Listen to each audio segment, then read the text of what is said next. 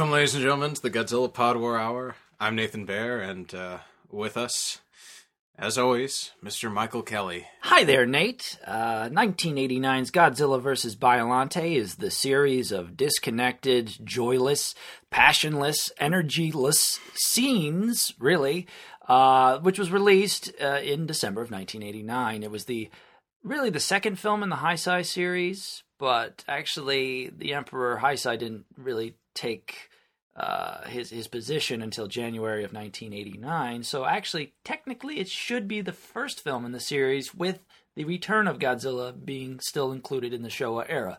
And in Japan, this is known as the Versus series. It starts with Godzilla 1984 and all the way through Destroya in 1995. Right. But for some reason, we Americans like to make things much more complicated than they should be. Yes. So we have dubbed this the second of the Heisei series, even though Emperor Heisei was not in power until a full, 5 years after Godzilla 1984. You expect nothing less from the country that came up with the food, the chicken fried steak.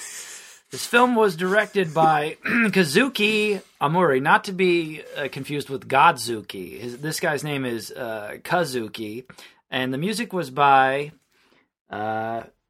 Koichi Sagaguya.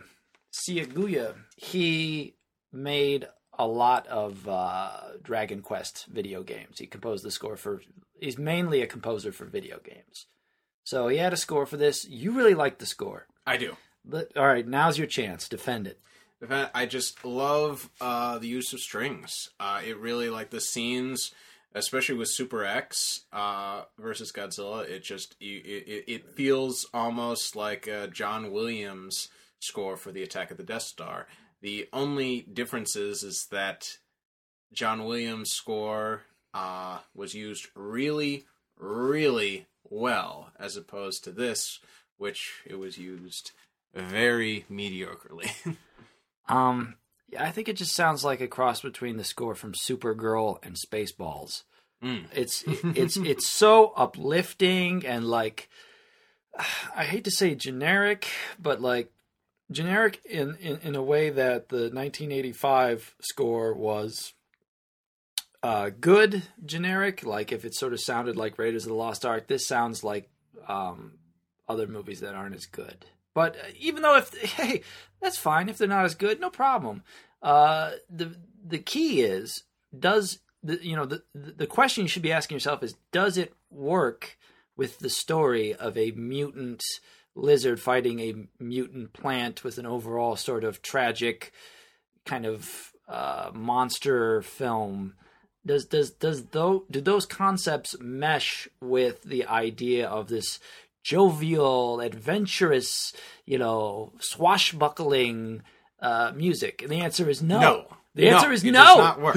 It doesn't work. There are brief moments where it does, and I think that's just coincidence. Yeah. I think it's just, the piece just had that right moment. But this is really a score for, a remake of an Errol Flynn pirate film. Yes. It would work this perfectly. Is like Robin Hood. Yeah, it would work something. perfectly for that. If they remade Captain Blood. Yeah, and I think you just hit upon something. It sounds outdated. Mm. In the wrong way. Whereas the John Williams scores for Star Wars were sort of bringing back something, but making it new and kind of reinventing it. This is just almost dusting off those musical tropes from the 30s and 40s and just not updating them at all. Yeah. And that can work, if you've got a movie like The Rocketeer or something that takes place in the 30s and the 40s. But it's a complete misunderstanding of the content. Yeah. And also, I think you might have a situation here where it's death by score. I think it's layered on like gravy because of the fact that what's being shot is so mediocre. It's not, it's just not to the standards of the previous Godzilla films. Special effects aside, the special effects are great. Do they make sense? No. But, and I mean sense in the terms of does Godzilla make sense? So we acknowledge that this is science fiction, but when it takes the believability factor too far out of bounds, it just becomes whack. Right. You know, so it's like, yeah, Godzilla looks badass. Yeah, the miniatures look superb. Like some of the best miniature work I've seen in a film up to now. I'll just, the creature Biollante, the monster Biollante, really, really impressive looking, really cool. Wish he would have been in more movies, or she, I guess, would be more appropriately to say, since it is a combination of Rose DNA, Godzilla's DNA, and Erica's DNA. Yeah, or her psychic energy. Her psychic energy. Flower power. Her psychic energy's DNA, still with us. But, like, making Biollante move, ludicrously complicated, involving, probably over 200 or 300 wires, like 3 times as difficult as making King Ghidorah fly with all of his heads. I mean, I've seen some of the behind-the-scenes stuff, and very, very, very, very, very complicated. They took so many people to do this that they actually had to bring in people from off the street to have them hold on to more of the wires, because there was so, you had, I don't know, maybe 15, 20 vines. Each one of them had so many cables. So, like, yes, very state-of-the-art, and stuff that, maybe hasn't been done since in a Godzilla movie, but you have to look at that end result and, like, does it work? Yeah. I don't think it works. I don't think I think only the special effects scenes work. It's kind of like, Destroy All Monsters is a better film in many, many ways, but in some cases it feels like only the monster scenes are the ones that have true emotional impact. And that's the same case here. And the best Godzilla movies, if we cannot pound this into your ears enough, are when the human element is just as enticing as the monsters. Right. That's what makes it good. The juxtaposition, when your heroes are in just as much legitimate danger as the monsters. I think one of the problems is there's far too many characters in this movie. In the first 34 minutes, they introduce upwards between 15 and 20 main characters. I mean, this film makes The Hobbit: An Unexpected Journey look like Waiting for Godot. It's like ridiculous. Like, who are these people? Like, what is going on? This is like 60 people to keep track of, and each one of them is from some different organization, for some different means to an end. And it's insanity. It feels like you're catching up on 2 or 3 seasons worth of television. Crammed together. I refer to it as exposition purgatory or exposition hell, where it's just like you don't actually get characters interacting with one another for like almost an hour into this movie. It's crazy. I mean, the original concept, or the original idea behind Biollante seems enticing. But unfortunately, Mr. Tanaka seems to take good ideas and sometimes throw them completely out the window, as we saw with Megalon, Hedorah, and Gigan. But, so let's just retrace. The script was written by a dentist, by a dentist whose name escapes me at the moment, but he is a dentist / science fiction writer. Yeah. So at least he had some credibility, and this was a contest that he won. And there are many interesting elements to it. The problem is as Mike mentioned, there are just too many people. And I think what Mr. Tanaka should have done is, as a good producer, as a conservative person, of scaled back, and tried to make something a little simpler. Right.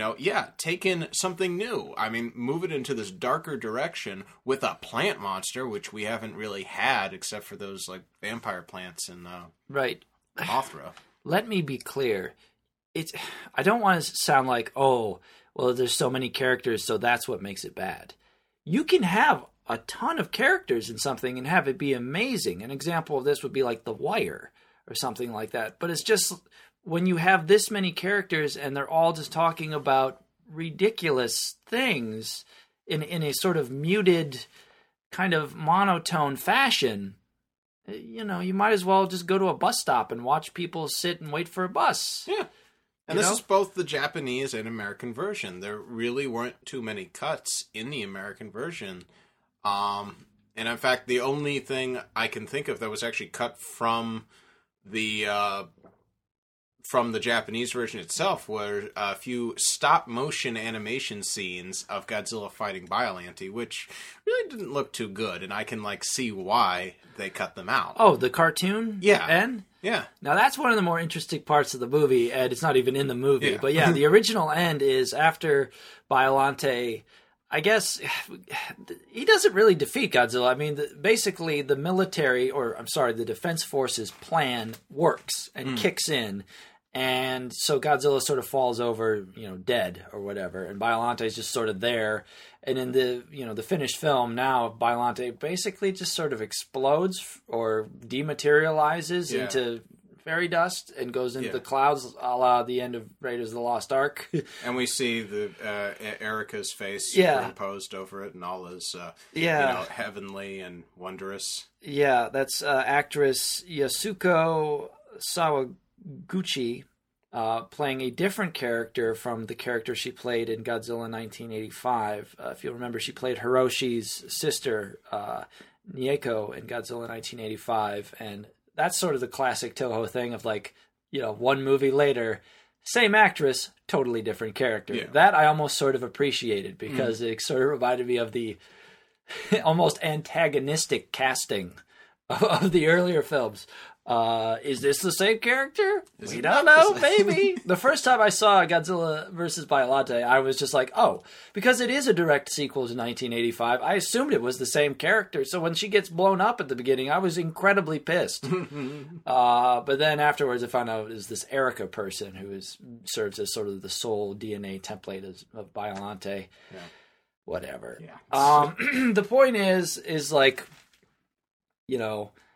this film is sort of the answer to everything I say that is wrong with the rest of the Heisei series, which is the rest of the films in the series. I say that it's just monsters that Toho is trotting out from the past. You got King Ghidorah, you've got Mothra or whatever. And I always say, well, why don't you try a different monster? Well, Biollante is about as different as you can possibly get. Yes. And, also musically, it's like, why don't you try something different? And guess what?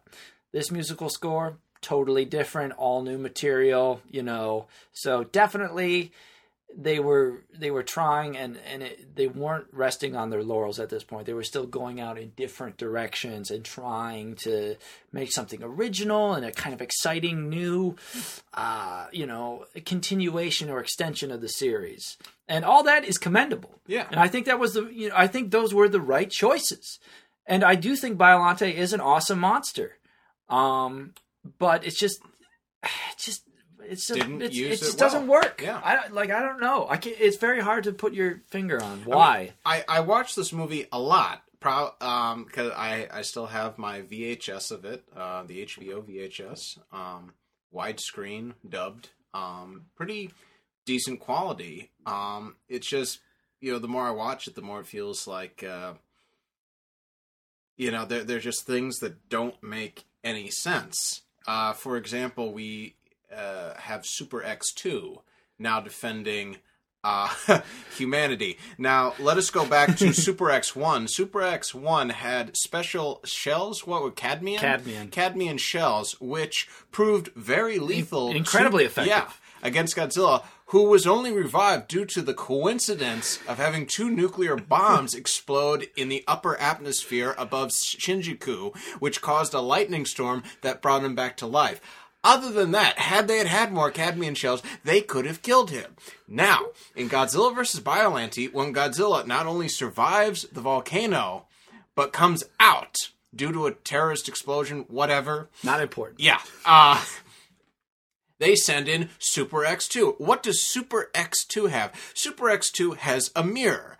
Now, if Godzilla was shooting a laser beam out of its mouth, if Godzilla was a Star Destroyer, the mirror would be incredibly useful. Unfortunately, Godzilla is using radioactive breath. So for this movie, his breath is turned into a laser for the sole fact of it working by beaming it back, being sucked up by this mirror, and then shot back at, quote, 1,000 times more powerful. 10,000 times. 10,000 times. Even better. So, yeah. So, what? It's great to watch until you think about it. Until you think about the fact that they are using a mirror to reflect breath. Yeah. It boggles the mind. Like, well, even that, I'm okay with that.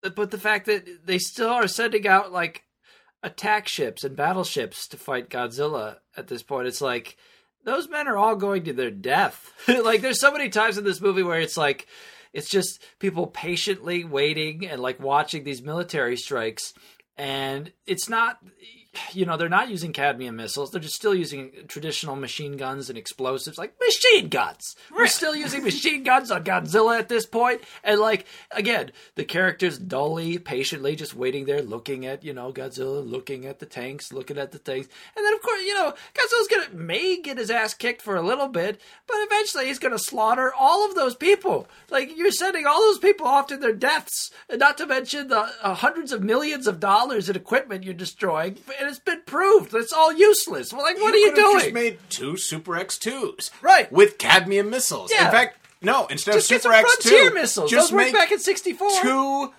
Two Super X1s. Right. There. That could have solved everything. Or 1 Super X1. And just don't detonate 2 nuclear bombs to bring Godzilla back to life after you've already killed him. In fact, bring him back to the volcano using the special bird shit that they came up with in 1984. Shoot him with the cadmium missiles, let him die, and then fall into the volcano. There's only one character in this entire film who's actually keeping it real, and that's Colonel Gondo.